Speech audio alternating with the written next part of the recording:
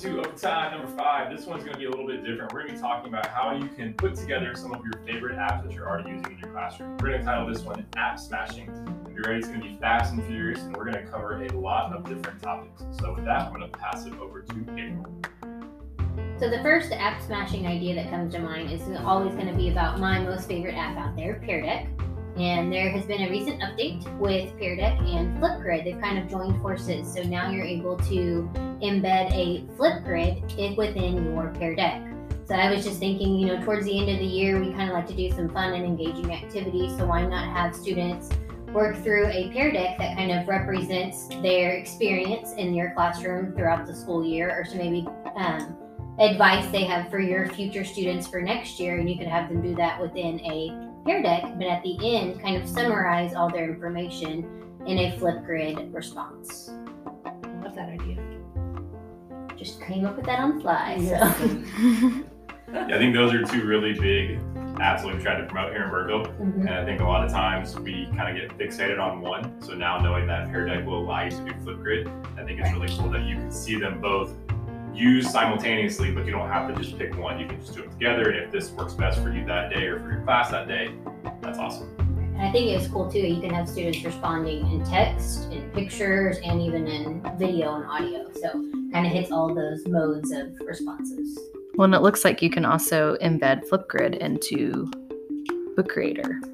So as students are doing books, they can make videos and embed them, or create a way for people to respond to their stories. So that's another way to kind of do reading response. Students could write something and get feedback from other kids, or lots of different ways you could kind of put those two together. Here's a little plug for Book Creator. If you are looking for a premium Book Creator account, feel free to reach out to your digital learning specialist. We have a couple of premium accounts that we can set you up with.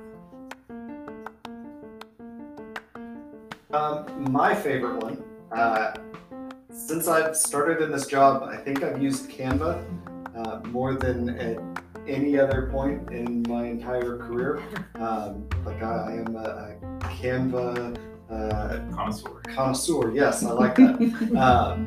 So I love everything that you can do with it. Way better presentations, building graphics and that sort of thing. But did you know that you can create something in Canva and then you can export it into a PowerPoint or a Google Slides presentation that you can then edit the individual parts of your Canva creation? So, you get kind of everything situated in your Canva, then you can export it and place that into your Google Slides to sort of manipulate even further. So some of the things that Canva doesn't do great, but maybe Google Slides will do for you, easily make that transition. There's my favorite app smash. I'm thinking even with Canva, students create some kind of presentation that details some newly learned information, and they could use Canvas Studio to record themselves presenting that lesson. So instead of getting up in front of the whole class to do a super formal presentation, you could always have them kind of combine Studio and Canva and make their presentation that way. Well, and everybody loves a good green screen too, and there's several apps you could use where students can change those backgrounds to whatever they want it to be to kind of help enhance a project or a presentation that they're doing. And so Flipgrid's one of those, Zoom, any of those that have that option opens up a world of opportunities for kids where they can use multiple things to create a good project. Well, Canvas also has a ton of external tools that you can kind of tie into them. So I know that we're probably familiar with a lot more of those. If you haven't taken a chance, go ahead and look at the apps that are already built into Canvas. And there are a ton that you can kind of connect to there, which makes your Canvas lessons more robust, but also gives you an opportunity to mix up your day-to-day lesson, and that way it's not the same thing for your students every single day that they're doing it.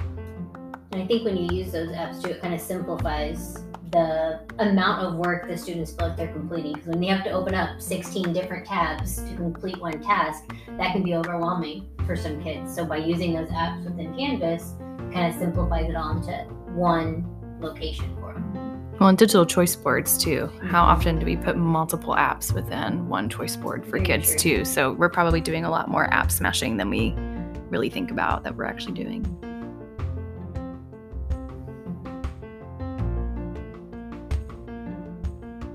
Thank you so much for listening to this short App Smash podcast. We hope you enjoyed. And again, if you have any questions, please reach out to your digital learning specialist. Have a wonderful weekend, and we cannot wait to hear from you next week.